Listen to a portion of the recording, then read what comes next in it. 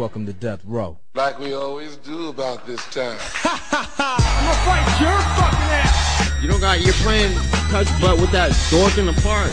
There's a little snake in the grass. Hey, I'm not surprised, motherfuckers. No forget Jesus, people! I'd like to take this chance to apologize to absolutely nobody! Hey, pussy, are you still there? I back.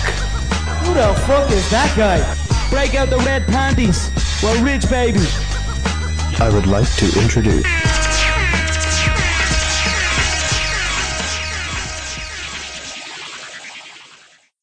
Welcome to the MMA for Money Show, episode 10. Yes, you heard it right. Episode 10. We did it. iTunes, you know we missed you. You know that you missed us, baby, and we're back. We finally hit 10 episodes. Sorry for the over exuberance, but we finally did it. We finally broke 10 episodes, which we did on the previous podcast, but now we did it again on this one, and this is why that's a big deal. Well, first of all, any of you Spotify listeners, we are on there. It's the MMA for Money show, but the MMA for Money part of it, it's all one word. We can share it after this. We could link it, all that great stuff. But we're on Spotify already. Now we've broken the 10 episode threshold, so we will be back on iTunes, baby. Everything will get reloaded up there, and it'll be easier use for all you iTunes podcast users. I know that's what I use myself. Obviously, we're on YouTube right now, and we're doing our best to get on as many platforms for you guys as possible. Now, we're going to go and do a review, a little bit of Bellator 233, more of just like a mini overview. We'll go a little bit more in depth on the UFC Moscow card, and that's all before we get into UFC Sao Paulo. And actually, we have two bets for that. One, a decent underdog, and one, a prop. We don't always give out prop plays, but there's a lot of value on this. Before we get to any of that, two things. One, Mike, how you doing? And two, how stoked are you that we hit 10? Oh, hey, brother. I'm absolutely stoked to hit 10 like you are. I know that we lost a lot of listeners for a little bit that just, they're stubborn as hell, probably just like I am, and I probably wouldn't have listened to as much either. But we're back. We'll finally be on iTunes, the Podcast Addict, Spotify, Stitcher, whatever you want to do. It'll be Bob and I, the nerd in the net, going nuts. But I just am absolutely delighted to be here and stoked to talk some UFC and Bellator with you. Official union member Mike Copenhaver on the other end there. So proud of you for being able to do that. So any of you union brothers out there, give Mike a major kudos on Twitter at Don't Cope, Just Win. Or he's also running the MMA for Money official account. I am at MMA State of Mind, Bob Voss, your favorite garbage man. I just want to throw out all those tags in there, but make sure you give Mike a shout out. That's a big deal for him, and even more so than us being on episode 10. So it's good news all around. So quick going over Bellator 233, a fight that we talked about a little bit, but normally we go over main cards. Here, occasionally we'll go deeper if we have bets. One fight that I was almost certain was going to be the opening fight on the main card, even when we were going to go over it, and was surprised to see it bury it on the prelims, was Logan Shorley versus E.J. Brooks. Shorley won TKO because of arm injury. Tyrell Fortune, who the Bellator has put a lot of time and money into, won with TKO in round 2 against Asuna Anyuwanwu. I was probably did better on the last show with that one. I'm going to quick skip the next fight because we're going to go back to it because that's when we actually had a bet on. King Mo, in his retirement fight at a catch weight of 195, got deaded, man. I feel bad for Mo. His chin is just gone. It didn't even seem like the strike that hit him had much force behind it, but just to hit him square on the chin, like literally like just downward at it, almost like it nicked it, and he just went down like a board. It was insane.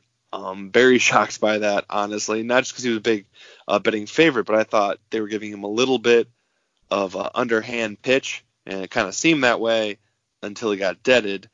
John Salter won a hard-fought unanimous decision victory over the Dutchman Van Steenis that we were fairly high on and we're kind of debating on a bet. And you could see things we liked about him, and this kickboxer is going to get better and better as time goes on.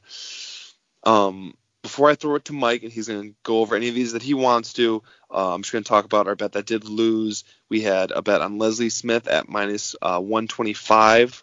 Was the number we gave out at the time of the show. She was going against Arlene Angerfist Blencow. Yes, that horrible, horrible nickname fighter did win. It was a close decision loss. I did see some people that scored it for Leslie Smith. It was way closer than I know we thought it was going to be. I thought it was going to be a very, very clear decision based off volume. But Mike, can you talk about this fight since we actually had a bet on it, and then any of those other fights on Bellator 233 that you want to cover? Yeah, sorry that Leslie Smith didn't get it done. I thought she would have more experience and do better in certain situations. Definitely was a close fight between her and whatever Fire Fist or whatever her name was. I can't remember what her nickname was. But it is what it is. You take an L when it happens, and it happened there. But it was a good fight, and it was a lot closer than they scored it. So it is what it is when it goes to the judges, and at least he didn't get knocked out. No. Sorry, did you have something you were going to say about the other fights, or did I hear my own echo again?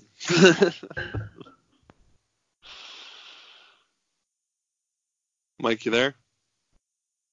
Yeah, sorry, I had myself on mute. Oh, no worries. I was just wondering if you had any of the other ones you wanted to go over. The only one that I just thought was a good one was the Stalter versus Van Steenis. I thought that it was the Van Steenis is for being young. He's just really talented, and you can see a lot of stuff in him. But Salter just had a lot of experience too, and that just superseded Van Steenis' young, more I thought he was stronger and more had better stand up. But other than that, the only thing else was the King Mo. I knew not to trust him in that situation, but I thought that also they were hopefully going to give him a little retirement love, but it didn't seem to work out that way. Now transitioning into UFC on ESPN plus 21, UFC Moscow. A little bit of review here. Yes, this was a bad night for us. We lose on occasion, but rarely do we lose both bets. And on this fight, these fight cards we did this weekend was a loss for us. I personally had a bet that I gave out on the show for Ramazan Emiev at minus 130. It was to win 1 unit, so that's minus 1.3 for us on there, minus 2.55 for us on the weekend, which has us at minus 2.75 for the show. He lost to Anthony Rocco Martin. I'm giving him the credit to actually say it for that right now, even though in future previews I will again refuse to call him Anthony Rocco Martin since he was Tony Martin forever. This is 100% my mistake. I pride myself on knowing a lot of the X factors going on fighters' lives outside the cage, anything that might actually have to do with the fight, with their mentality. Those little X factors there, and I had no idea and hadn't heard what's going on with Tony Martin's mom. Every fighter handles these type of issues differently, and that's the main reason I tend to stay away from fights that include said fighters on either side. If one fighter in there is dealing with something like this, I tend to stay away. Martin seemed to use this to fuel himself to new heights. I always try to avoid fighters in these extreme mindsets, and he shouted out the victory to his mom, who was recently diagnosed with stage 4 breast cancer, which is no joke at all. So honestly, for something like this, I'm okay losing this bet because that win means way more to him and his mom than a little bit of money does to me in this case. But again, trying my best to get the little secondary information for you guys for these little edges, because that's where we take advantage of, and that's how we win. But here was something I didn't know about, and honestly, it bit me. I do think Emiev performed very well. He did. Martin was just able to sustain a pace and edge Emiev more. Was able to win some of the clinch battles and keep it on the feet where he just had cleaner striking. Mike, opinion on this fight? I know we both don't like Tony Martin very well, but I guess we both have to agree that he performed fairly well in this fight. I mean, worst case scenario, you still had to give him like a 29-28 here. So how do you see this fight going, and just overall impressions on Martin and I guess MMAF going forward? Yeah, I absolutely still hate Tony Martin. It shit pissed me off how good he performed this weekend.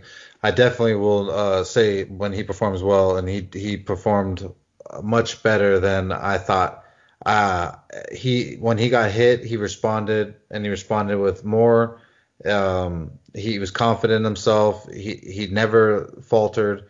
It was a pretty gutsy performance, and I guess I didn't have any clue about his mother having stage 4 breast cancer.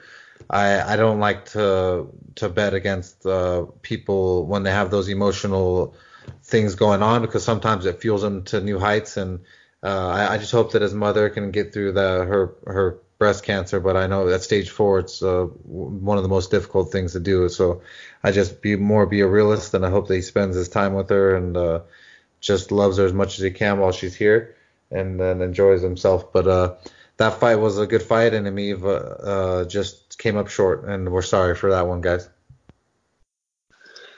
Now we're going to talk about some great veteran savvy from the Tough 3 alum. Ed Herman pulls it off, gets the decision win in Russia as a plus 135 underdog against Kadis Abrakimov. We talked about that Ed Herman had a good chance to pull some veteran type of savvy, and honestly, man, I almost wish I would have been able to bet him, but he's just so slow. He still is, and but you know what? He was able to show up here and show the sophomore UFC fighter, this being his second fight, what's going on. And big kudos to Ed Herman, who's keep doing the dang thing. And I mean, I guess was a little non-committal about what's going on after this, but I mean, hey, keep fighting these prospects. I'm all for that. You got anything nice to say about our Tough 3 alum here? Well, I always say don't bet against the OG when he's fighting the new guy. And Ed Herman showed that kid what's up, and it's crazy to me that time after time again, if you bet on the OG versus the younger fighter or the less experienced, the OG will come through. It's just countless and countless times. It's like Diego Sanchez coming back and just winning fights. It's just so many times, and I think it's going to happen this weekend with the card that we're going to talk about later on. But I just kudos to Ed Herman. I hope he retires and goes out on that win, because I guarantee you the next one is not going to be so good. Now, in general, UFC Moscow was a bit of a slog. Nearly every fight went to decision. There were some fun fights in there. There was really only 2 finishes to my memory on the whole card.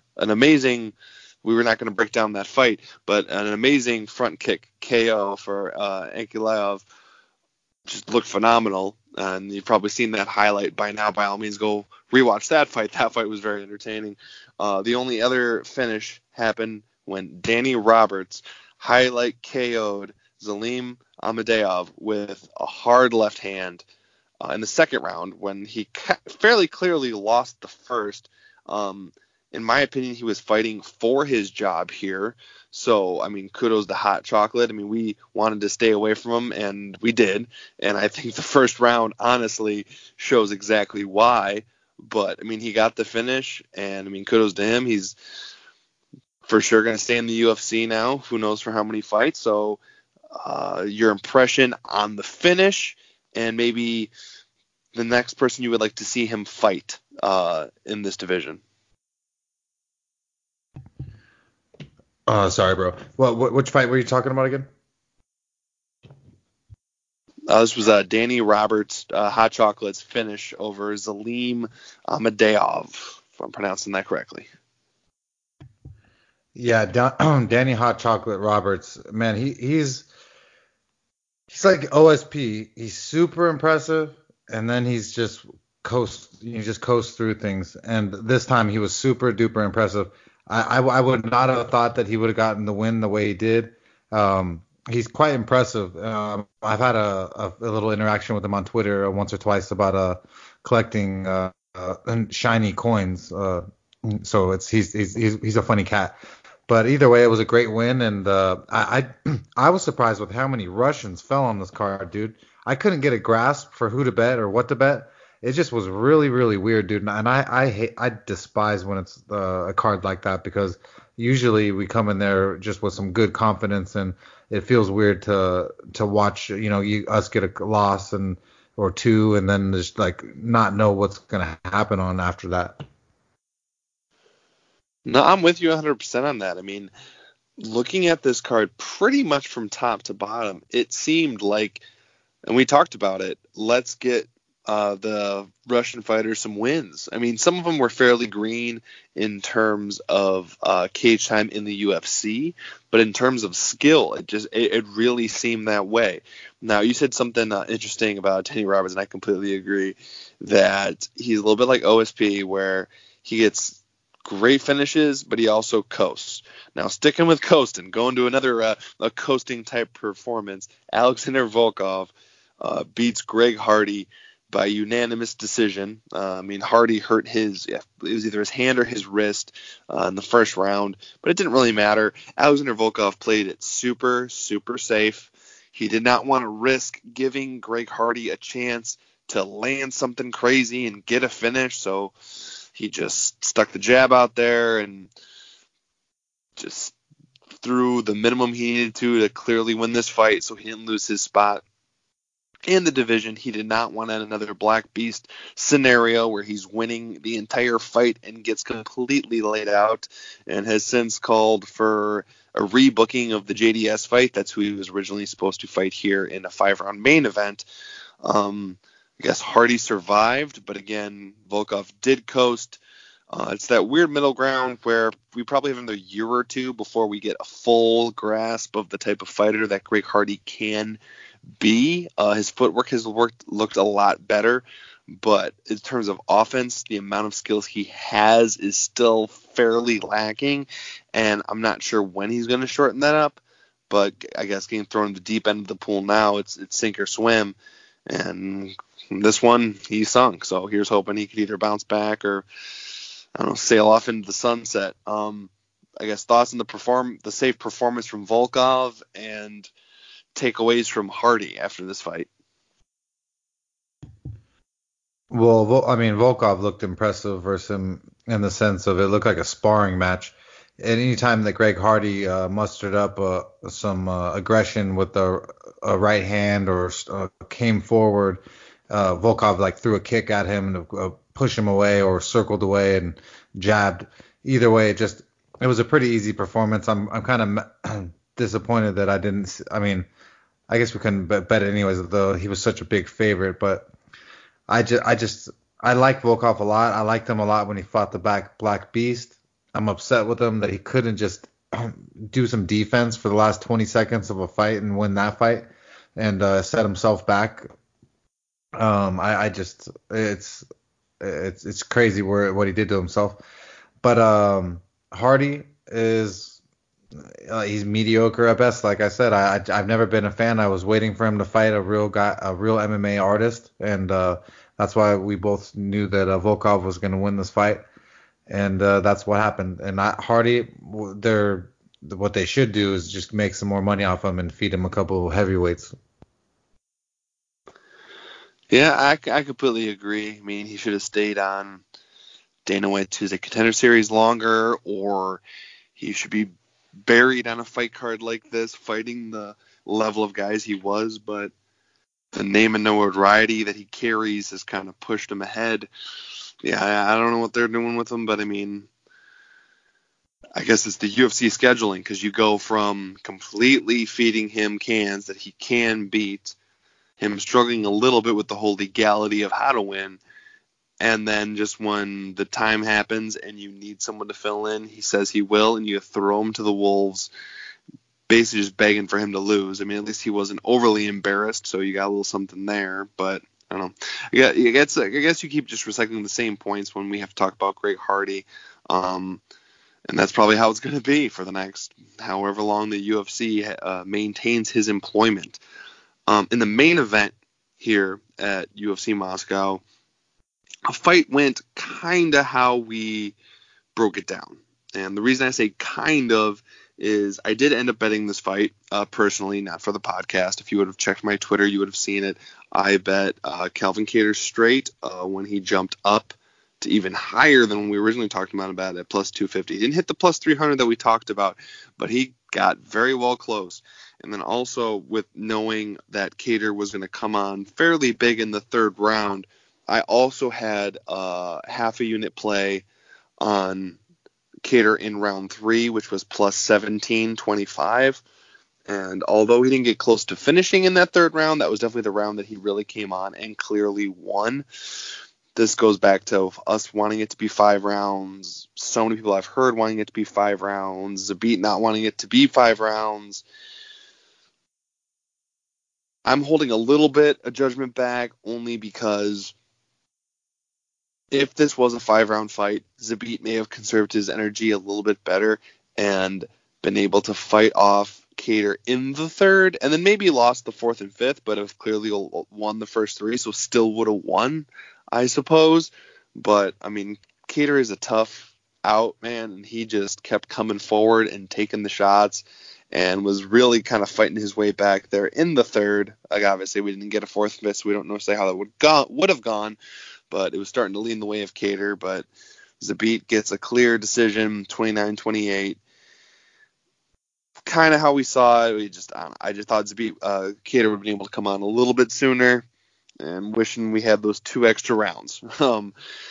After this fight, I don't know how I feel about Zabit versus anyone in the upper echelon of 145. I would think that he is not ready. I would think either man fighting for the title, either Max Holloway or Alexander Volkanovski, would have an easy go of it with Zabit, and I may be completely wrong on that, but honestly, I don't think he can handle the extended volume and layered offensive striking while circling and coming off the center line of Max Holloway. I don't think he can handle the forward pressure, the feinting, and like the grinding style of Alexander Volkanovski. So who he's going to fight next, I am not sure. I mean, I guess he could fight the winner of it's Brian Ortega versus Korean Zombie, the last fight of the year, tail end of December in Korea. That works, or maybe someone else at the top of 45. Mike, how did you go with this fight? How'd you feel about it? Thoughts on Zabit's performance?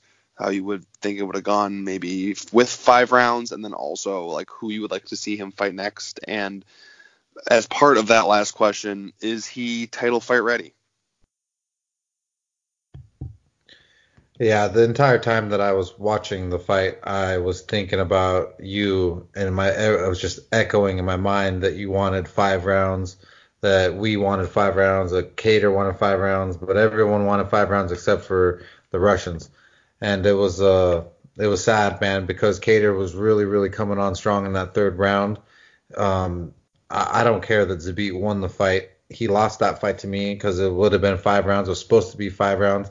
Every damn main event and for the UFC is 5 fucking rounds, and that was supposed to be 5 rounds, but he's a little bitch, and he decided to cheese ball and not come for 5 rounds for a main event because he didn't have faith in himself. So I don't want to give him credit for nothing. He didn't deserve anything. I can't wait for him to get his ass beat by someone like Max Holloway for 5 rounds because there's no damn way that he can last 5 rounds like Maxie.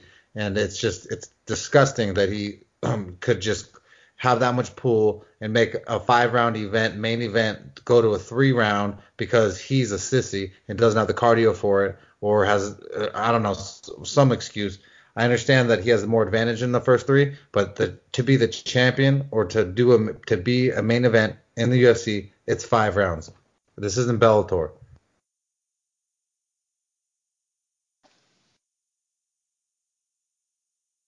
I'm here. This was dramatic pause. I wasn't on mute.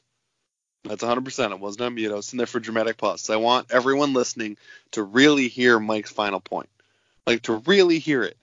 I've heard some people try to argue that it's more about finding out if you are that quality of fighter that's in the title mix that should be able to fight 5 rounds. But no, if you are a big enough name that you are in a main event of a UFC card, you should be able to fight 5 rounds. Which means if you are ever scheduled for a co-main event of a UFC fight card, you should also have 5 rounds of cardio. Not saying it's going to be 5 rounds, but on the off chance that situation arises, you can say you can deal with 5 rounds, because you're going to have to sooner or later. You shouldn't be getting prepared for 5-round fights just when you get your first title fight, because that's when those guys lose in the latter rounds to a champion.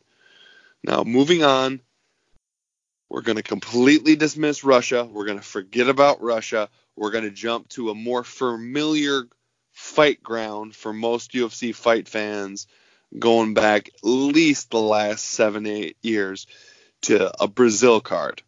This is UFC Sao Paulo. And before I get into the card, if you'll notice, if you're watching us on YouTube right now and not Spotify, we are actually using a little bit of graphics, a little bit of screen share. And the only thing I have to bring up is in this fight poster for the main card. So Mike's go back to the main card, like the up top where it shows him.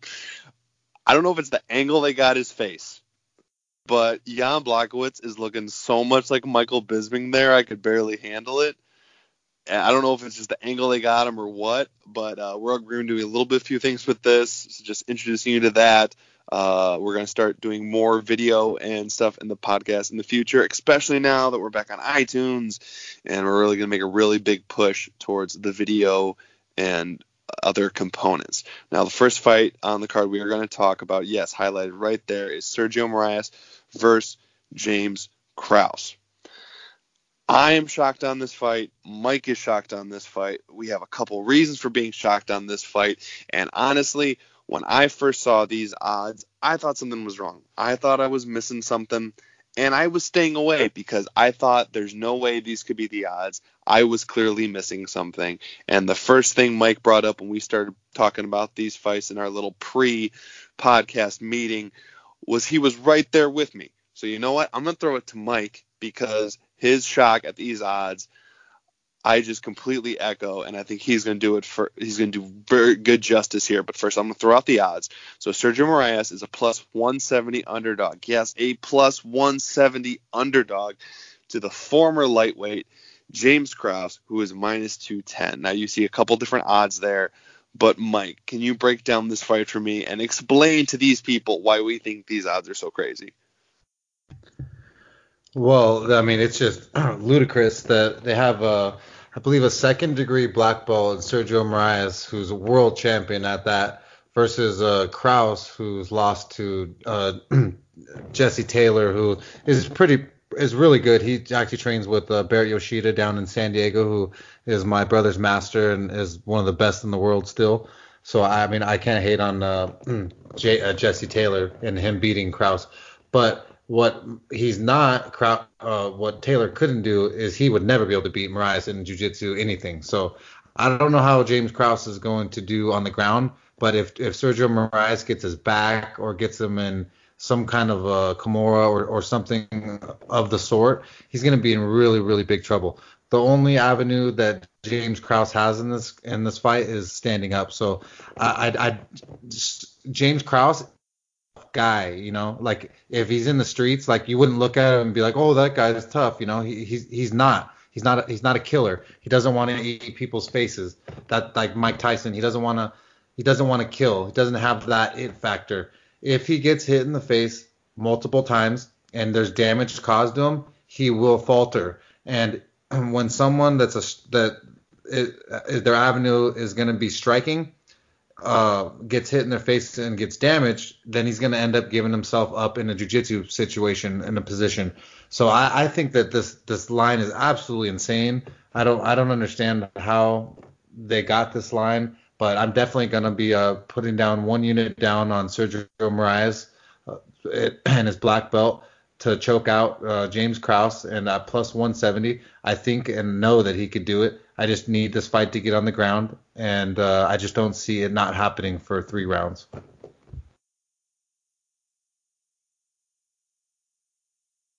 Sorry, I was trying to look for some information. Am I spacing out, or is James Krause the guy that got called out by ref John McCarthy for the phantom groin strike, where it hit him on the belt line? And I'm not going to stick with this train of thought because I was trying to look for the exact facts on it, but I can't find it yet. So I'm just going to move on before I just start going into a whole secondary diatribe about the whole thing. But I'm pretty sure it was James Krause. We're going to push through this fight card pretty quick. This fight card is fairly void of like super, super interesting fights or a ton of names. There are some key spots here, like we just talked about with Sergio Moraes versus James Krause. In general, it's going to be a good fight, not to mention who we think is going to win. There are a couple other good fights on the card that we're not going to break down, but the next fight we're going to break down is, I believe, the opening fight of the main card is Marcus Perez. He is currently minus 120 versus Wellington Turman. Plus 100. Yes, I rechecked how I was spelling Turman 6 times because I kept thinking it was supposed to be Truman. No, it is Turman. It actually is Turman. He's plus 100. Perez has one loss. He's a win one, lose one kind of fighter. He's done that over his last 5 fights. His last fight was a win, so I mean, given his pattern, he should be losing, but I mean, not all fighters go by that. But I mean, it's cold and pretty steady because that's kind of how it's been for him in the UFC.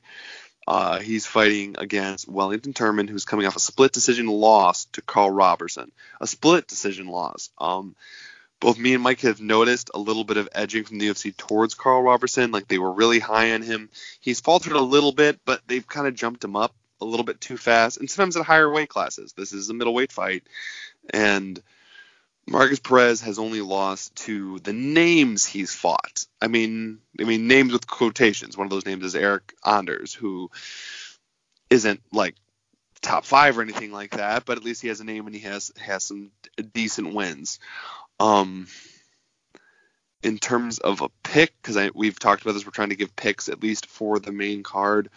I think I'm going to go with Turman for the pick, with the underdog play, the fact that he was fought so close to Carl Robertson and has just in general looked better than I think Marcus Perez has in the UFC, even though Turman's only had the one fight. Mike, how do you see this fight going? You seem to know these fighters a little bit better than I did, so I'll throw it to you to hopefully give a little bit more info to our listeners. Yeah, Wellington Thurman, he's got a really weird name, but he's got some really good striking. Him and Carl Robertson, they went at it, and they won a 3-round war, and he lost a split decision to Robertson, who the UFC definitely was pushing, and still has they still seem to like him a lot. I think that Wellington Thurman can win this fight standing. I think that he's gonna be able to show Marcus Perez some offense that he can't handle, and he's just super strong. So I'm gonna go with you on the underdog Wellington Thurman.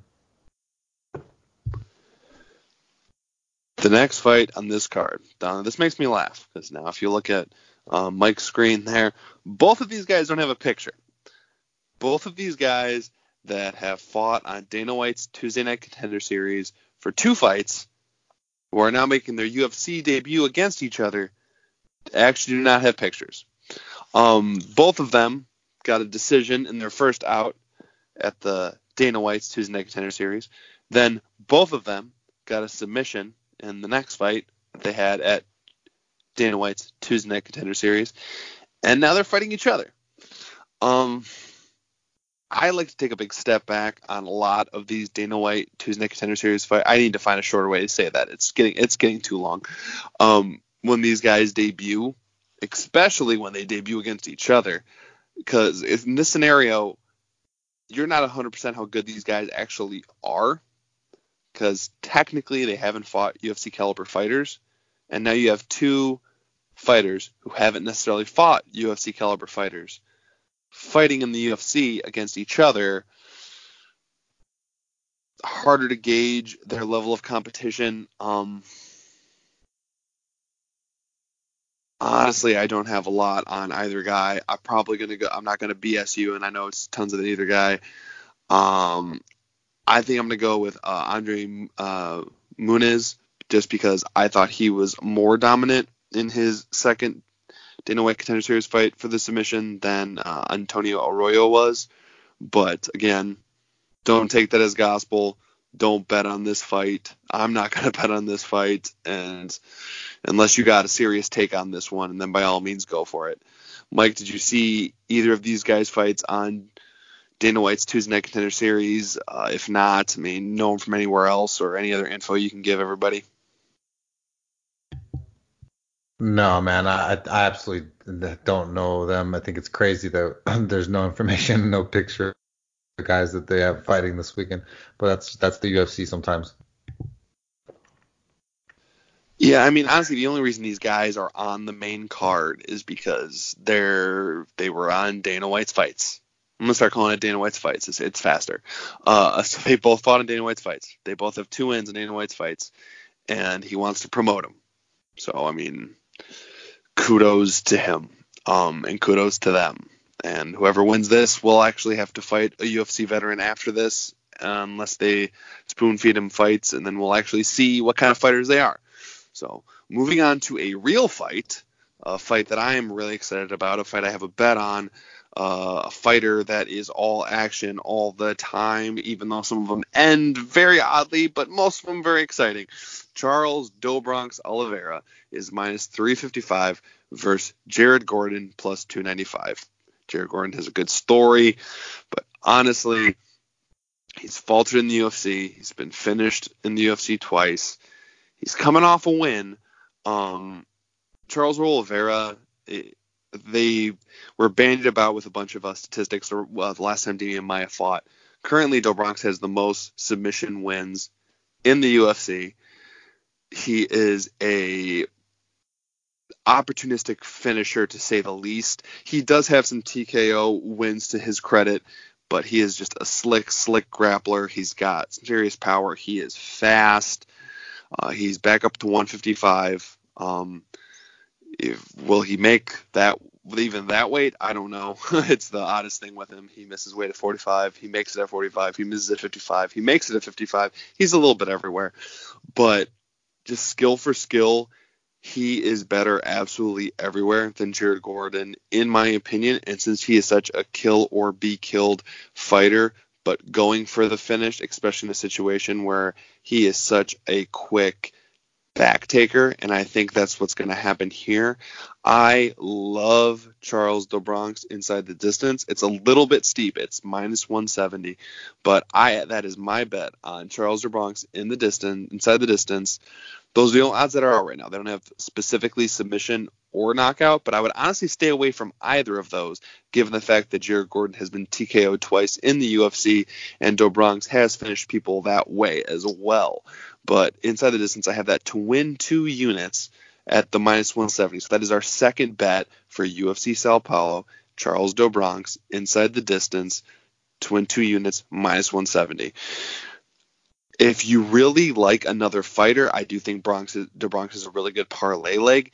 Minus 55 is super steep for me to do that with anything, especially on a card like this where there aren't a lot of other fights that I'm super confident in one way with some of the fighters. Like me and Mike, before we recorded, we're talking about fights like Bobby Green versus Francisco Trinaldo, and I was originally leaning Trinaldo, but like there's just enough X factors in there, and it's kind of close fight. So, and even that one's close enough to even money that you would probably play it straight. I think this is a really good spot.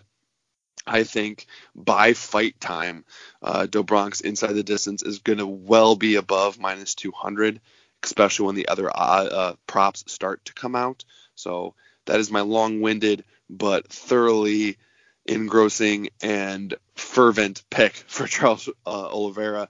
Mike, how do you feel about Do Bronx? And I mean, just in general, how much do you love his ground game?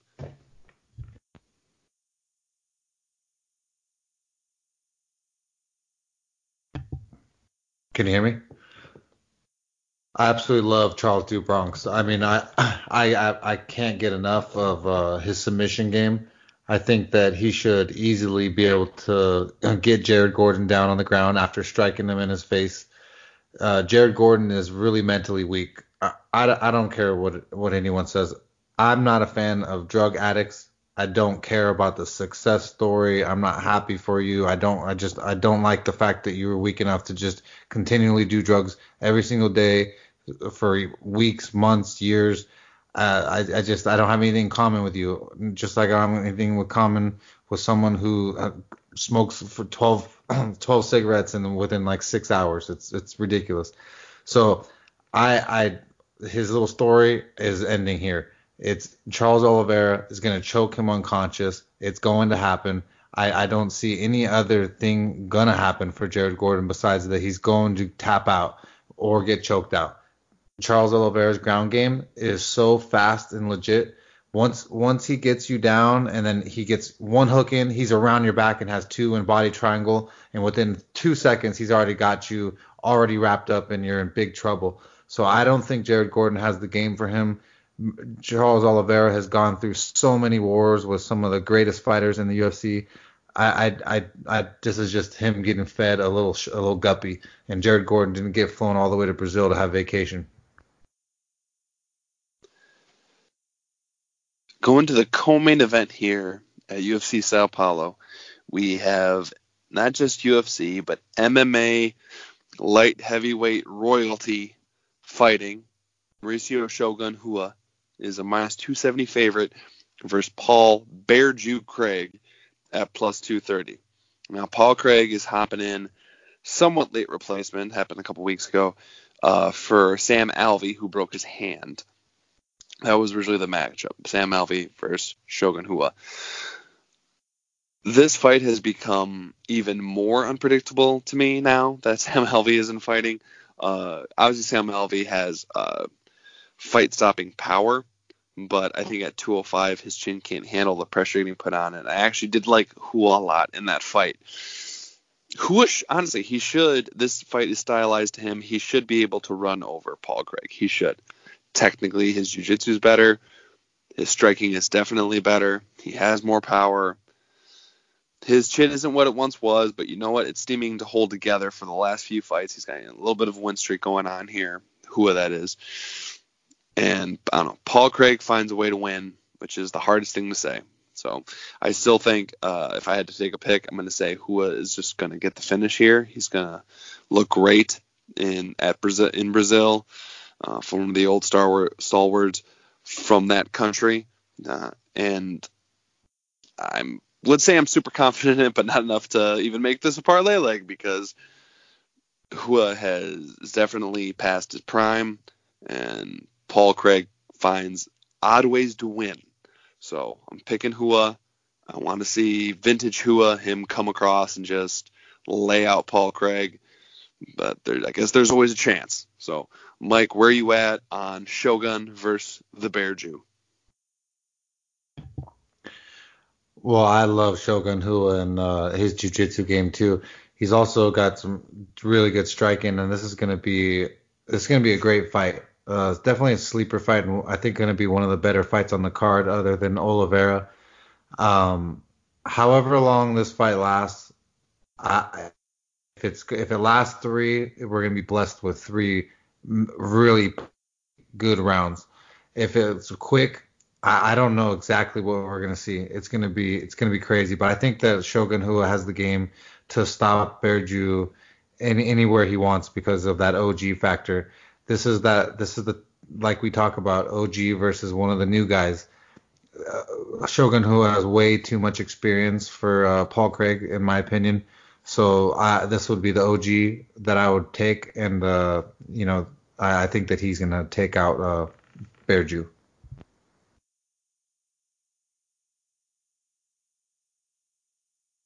Now, in our main event, this is another light heavyweight fight. This is a 205 fight. This will be Jacare's first time fighting at 205 ever. And he is fighting Jan Blachowicz. And Jan Blachowicz is the favorite. Jan Blachowicz is minus 190 versus Ronaldo Jacare Souza at plus 165. Yes, this sounds familiar. Yes, this is a little bit of deja vu. You have an old middleweight standout who's fought for titles, who's had belts, move up to light heavyweight to test the water since the line to that title seems to be shorter. And the fact that Jacare has just been getting stepped over and over again for a title whenever he deserves it. And then by the time he finally gets a loss, then he's at the back of the line. Will it happen again? Will Jan Blachowicz knock out Ronaldo Jacare Souza? Yes, I'm putting his whole name together because I just always hear the announcer doing the full-on Ronaldo Jacare Souza. It's beautiful. Is he going to knock him out? Man, I hope not. I really do. I like Souza here. I like that he's an underdog. If he hadn't looked so, I don't want to say chinny because he's not that bad, but he definitely doesn't take a shot as well as he used to. If those concerns weren't there, I would love Souza in this spot. I really would. And in some ways, a lot of these guys going up, I think sometimes they don't realize how big of a jump this is. From middleweight to light heavyweight is 20 pounds, man. That's some guy's entire cut. Jan Blachowicz is a big dude. He's a solid guy. He's got decent pop on his hands. He's not the fastest, so that'll help Jacare out. I'll put it this way. I want Jacare to win. I want him to be dominant. I want him to get a submission. But I don't know, man. Jan Blachowicz seems to be on a different trajectory right now. He's just starting to stack up some wins and look really, really good. And he very well might knock Jacare out. But I don't know if it's a nostalgia pick or just because I want it to happen. But I'm going to there's no bet for me on this fight, but I think I'm going to pick Souza to win this fight. He has more experience in 5-round fights. He's fought more 5-round fights. He's a more opportunistic finisher when it comes to submission. And he's got fairly good fundamental boxing as well. So I think I'm going to go with Jacare after much trepidation. Mike, where are you on this fight? Are you going to go with the former Strikeforce champion, or are you going to go with the Rockhold killer, the Nikita Krylov embarrasser, the starting to run out of stuff for Blachowicz, but Yanni from the block? Where are you on this main event? Yeah, well, this is another one of those, the OGs versus a newer guy. You know, I know that Jan has been on the block for a while, but it hasn't been as long as Souza's been on that block. So it troubles me, man. I want to say Souza's going to win, and I'm going to pick Souza to win. I think he just has way too much experience in there, especially for 5-round fights, and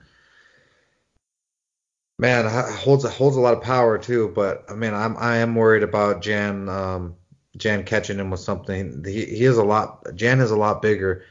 Souza really wasn't the biggest 185er in my opinion from the beginning. So I don't really like this fight. I don't really like this situation here. But I would pick Souza just because just that OG factor, man.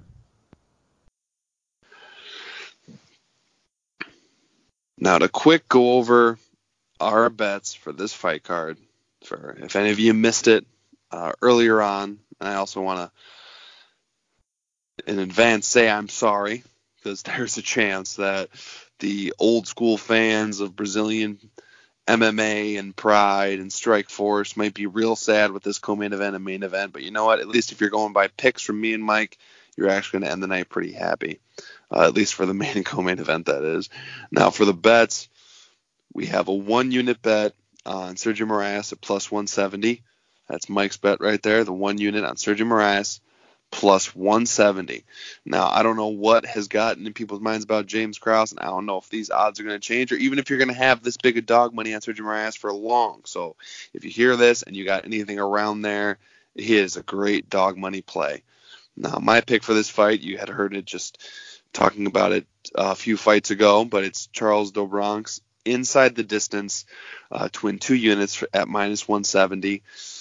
Those are our 2 bets for this card, hoping to get back into that plus money for the podcast. And you know what? It's going to happen because you know what? We're back on iTunes. I'm sorry. I'm beyond pumped about that. I would start screaming to the hills about that. Otherwise, and I would, except I wake up my kids, then I'm fighting with my wife, and it's this whole thing. So how about you just follow us on Spotify, subscribe to us on YouTube, share it like crazy when we're on iTunes. Subscribe there. Cause I'm a iTunes podcast guy. I listen to so many podcasts in a given day. I don't have time to sit down in front of YouTube.